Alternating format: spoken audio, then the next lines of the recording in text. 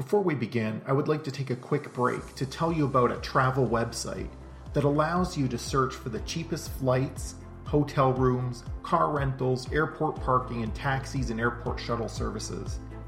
The website is www.experiencethis360.com. It takes over 700 airlines and travel agencies, 240,000 hotels, including booking sites like Expedia and Booking.com, and allows you to compare all at once in one screen, saving you time and money. It basically finds the cheapest price anywhere. There are no additional fees and the app is free to use. What you see on the screen is the exact amount you will pay. This isn't a separate booking app. It is a comprehensive yet easy way to do flight searches, discount hotel rooms, and find the cheapest rental cars. Think of it as cheap flight, best hotel rate search engine. It simply finds the best deal for you. Visit www.experiencethis360.com. At the top links, you will see a link called Best Travel Deals. Click that or use the drop-down menu to get to a specific area. Links will also be made available in the show notes. Now, back to the podcast.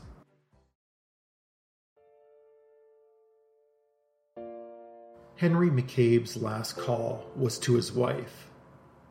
The voicemail recorded his last moments, but what exactly happened to Henry on the last night of his life remains to this day a mystery. This is Unsolved Mysteries of the World, Season 3, Episode 3. What happened to Henry McCabe?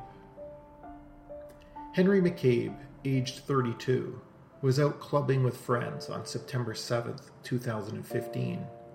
It had been a night that the group were looking forward to, even though Henry had been a hard worker and an honor student at the California State University and a member of Beta Alpha Pi, an international honor organization for financial information students and professionals.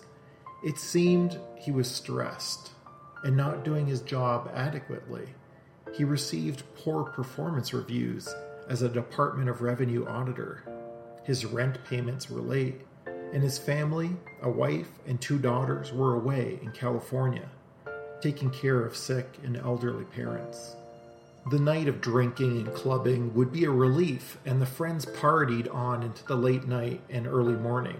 As the night wore on, Henry's friend William Papas Kennedy says he took Henry's keys and wallet to prevent further purchase of alcohol and to prevent him from driving under the influence.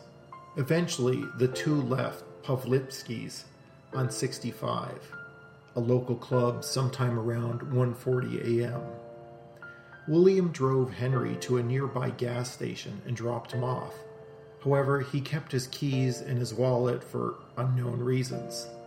Perhaps he didn't want Henry buying more alcohol or somehow driving his car, or he simply forgot to return them.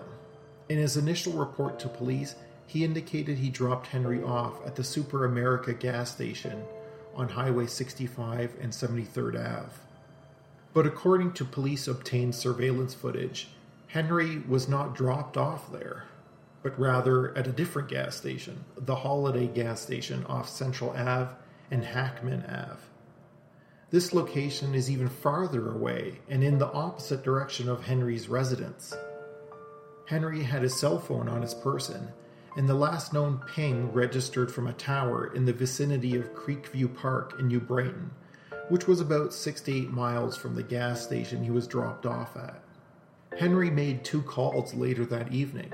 One call went to his wife, which was recorded on voicemail. The other call went to his brother's voicemail and was also recorded. The first voicemail was leaked to news media organizations, but was never played in its entirety on air. The voicemail left by Henry is disturbing and leaves more questions than answers. Here's the unedited, full voicemail left by Henry to his wife at 2:28 a.m. In the recording, you can hear Henry in a frantic voice, unnatural growling and clicking sounds, moaning, and the words near the end saying, "Stop it."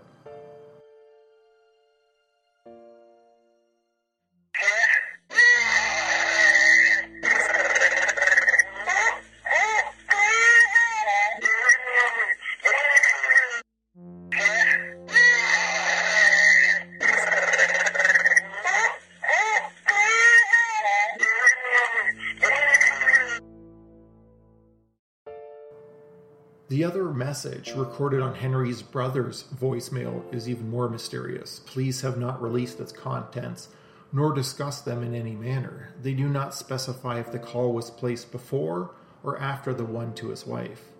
What we do know is that Henry made the call at 2:28 a.m. We also know by the timestamp on the surveillance footage at the gas station that Henry was dropped off just before 2 a.m.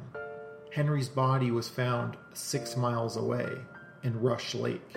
Now, the average person walking, let alone a person so intoxicated his friend would not let him drive nor purchase more alcohol, is about 3 miles per hour.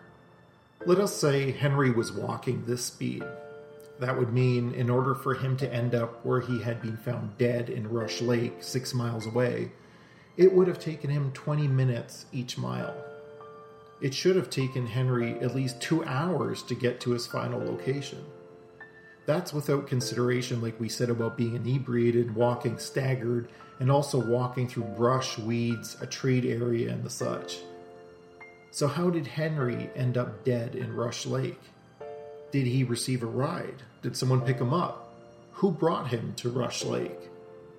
According to the timestamps, which do not lie, the distance between the locations, Henry did not simply walk or stagger it drunk. There are conflicting reports about what is heard on the voicemail, and suggestions on the second one, non-released. Henry says he is going to be shot. This has not been verified by police, however. And when the medical examiner reported on Henry's body, they found no evidence of any injury on his body. The police indicated at the time they were not ruling anything out and sent the voicemails to the FBI for analysis and to clean up the audio. However, no information was released about what the FBI thought or did with the audio. A leader in the Twin Cities Liberian community said the investigators shouldn't rule out the possibility that McCabe's death was linked to violence in his home country, where he survived 14 years of civil war. They would kill without remorse, he says. They've done it for years. We need to find out what happened. David Singleton, the chief executive of Minnesota Community Police Services, said he thinks someone else was involved in Henry's death. I don't believe that he just wandered that far on his own, and the audio doesn't support the idea that his death is not suspicious, Singleton said. His association had offered a $10,000 reward for information leading to McCabe's recovery, but it rescinded the reward on October 23rd after a fallout with McCabe's wife because of her, quote, her willingness to mislead the public and this committee, end quote. In this case, there remains more questions than answers. Inconsistent statements, a bizarre audio tape, questionable friends, encrypted numbers, false information to police, and obstruction of the active, independent investigation. If Henry McCabe's death was an accident, like some may suggest, why are some of the people closest to him withholding and manipulating pertinent information? And why has law enforcement suspended their investigation? Yes, the investigation has been ended by law enforcement. However, Minnesota Community Police Services is still offering a $5,000 reward for information leading to the arrest and conviction of those responsible for the death of Henry McCabe. You can call 651-485-9211. And all communications are confidential, and you will remain anonymous. What happened to my son? I want to know in the name of Jesus, said Esther Carmo, McCabe's mother, on the phone line from Liberia. This is what they did to my son. Somebody killed my son. Henry was not an isolated person in the middle of the dark. Henry had a life. Henry had a family. He had children and he had a mother. Henry had brothers. Henry had friends, said Pastor Maria Va. Before Henry died, he was pleading to someone who dropped him in the dark. Henry paid for you to learn the lesson. When he got off from that car in the morning, he had no idea that he was going to die. I want you to go tell Henry's friends. We're not accusing them, but we're disappointed in them, said Va. noting that many Liberians didn't even show up to request the justice for McCabe. Jackson George, Liberia's acting consul general in Minnesota, said, "From the consulate and embassy's point of view, we're not going to close this case until justice is done." So what happened that night? Some police believe it was an accidental drowning. Others believe foul play was involved. But by whom? And with any strange disappearance, there are those that wish to exploit the death of a young father for their own benefit. Many of those listening will probably know the author David Paulides, who wrote a series of self-published books called Missing 411. The books chronicle the mysterious disappearances of individuals from national parks. David has used the Henry McCabe disappearance in his promotional work. Yes, he believes that Henry McCabe was attacked and killed by a Bigfoot-like creature in the middle of Minneapolis. Those that follow David Paulides gobble this up. He conveniently leaves out the fact that Henry McCabe was found and that he did not vanish into thin air. David cannot explain why or how a Bigfoot-like creature would attack and kill a man in the middle of a metropolitan area and leave no visible attack marks. Oh yeah, he leaves this part of the story out. Like many of his stories, David cherry-picks facts so that they are sensationalized. This sort of nonsense is infuriating to the friends and family that are being exploited by it.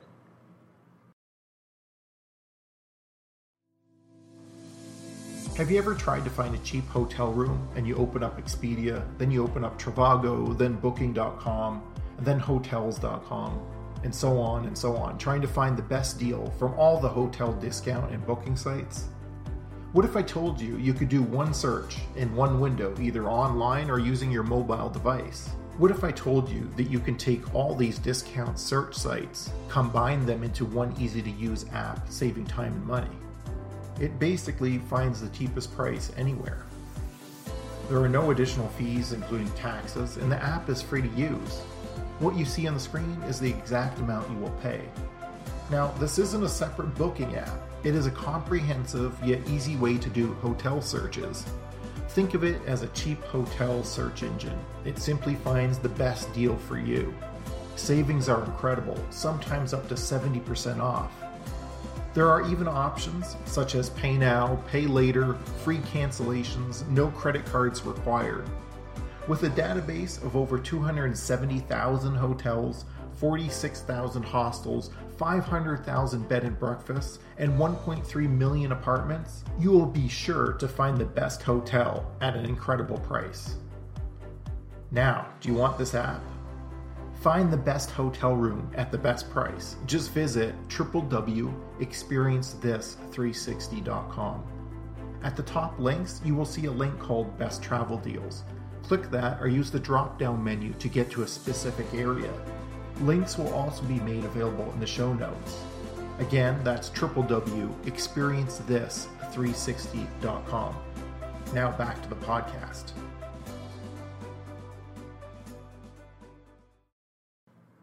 I want justice for my husband. He didn't deserve to die. Someone did this to him. There is a God, and he knows what happened and hates an injustice, said Kareen McCabe. Whoever did this, God will deal with you.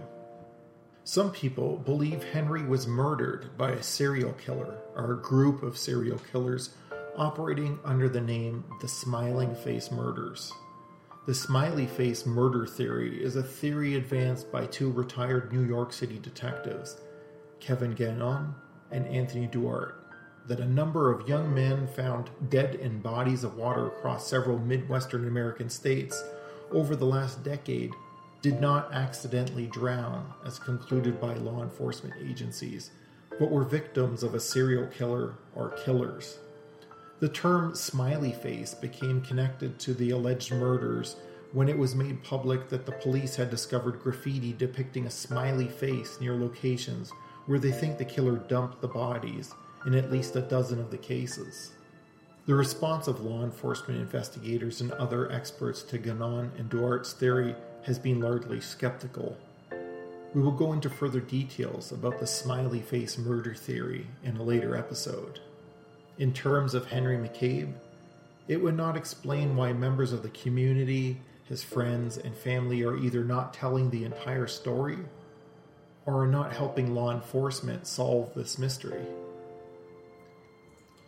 In one of Henry McCabe's last Facebook posts, he asked, "What is justice? And how can it be achieved?" At his funeral, friends, relatives, and community members promised to seek justice for his death. Thank you for listening to Unsolved Mysteries of the World. If you enjoyed this episode, remember to find us on iTunes, Google Play, Stitcher, TuneIn, SoundCloud, or your other favorite podcast directory, and subscribe, rate, and review. We would really appreciate your support. If you haven't already, join us on Facebook to enhance this episode with photos, illustrations, and lively discussion. Look for our suggested links, and do share this podcast with others. Perhaps you or someone you know will have a solution to this mystery.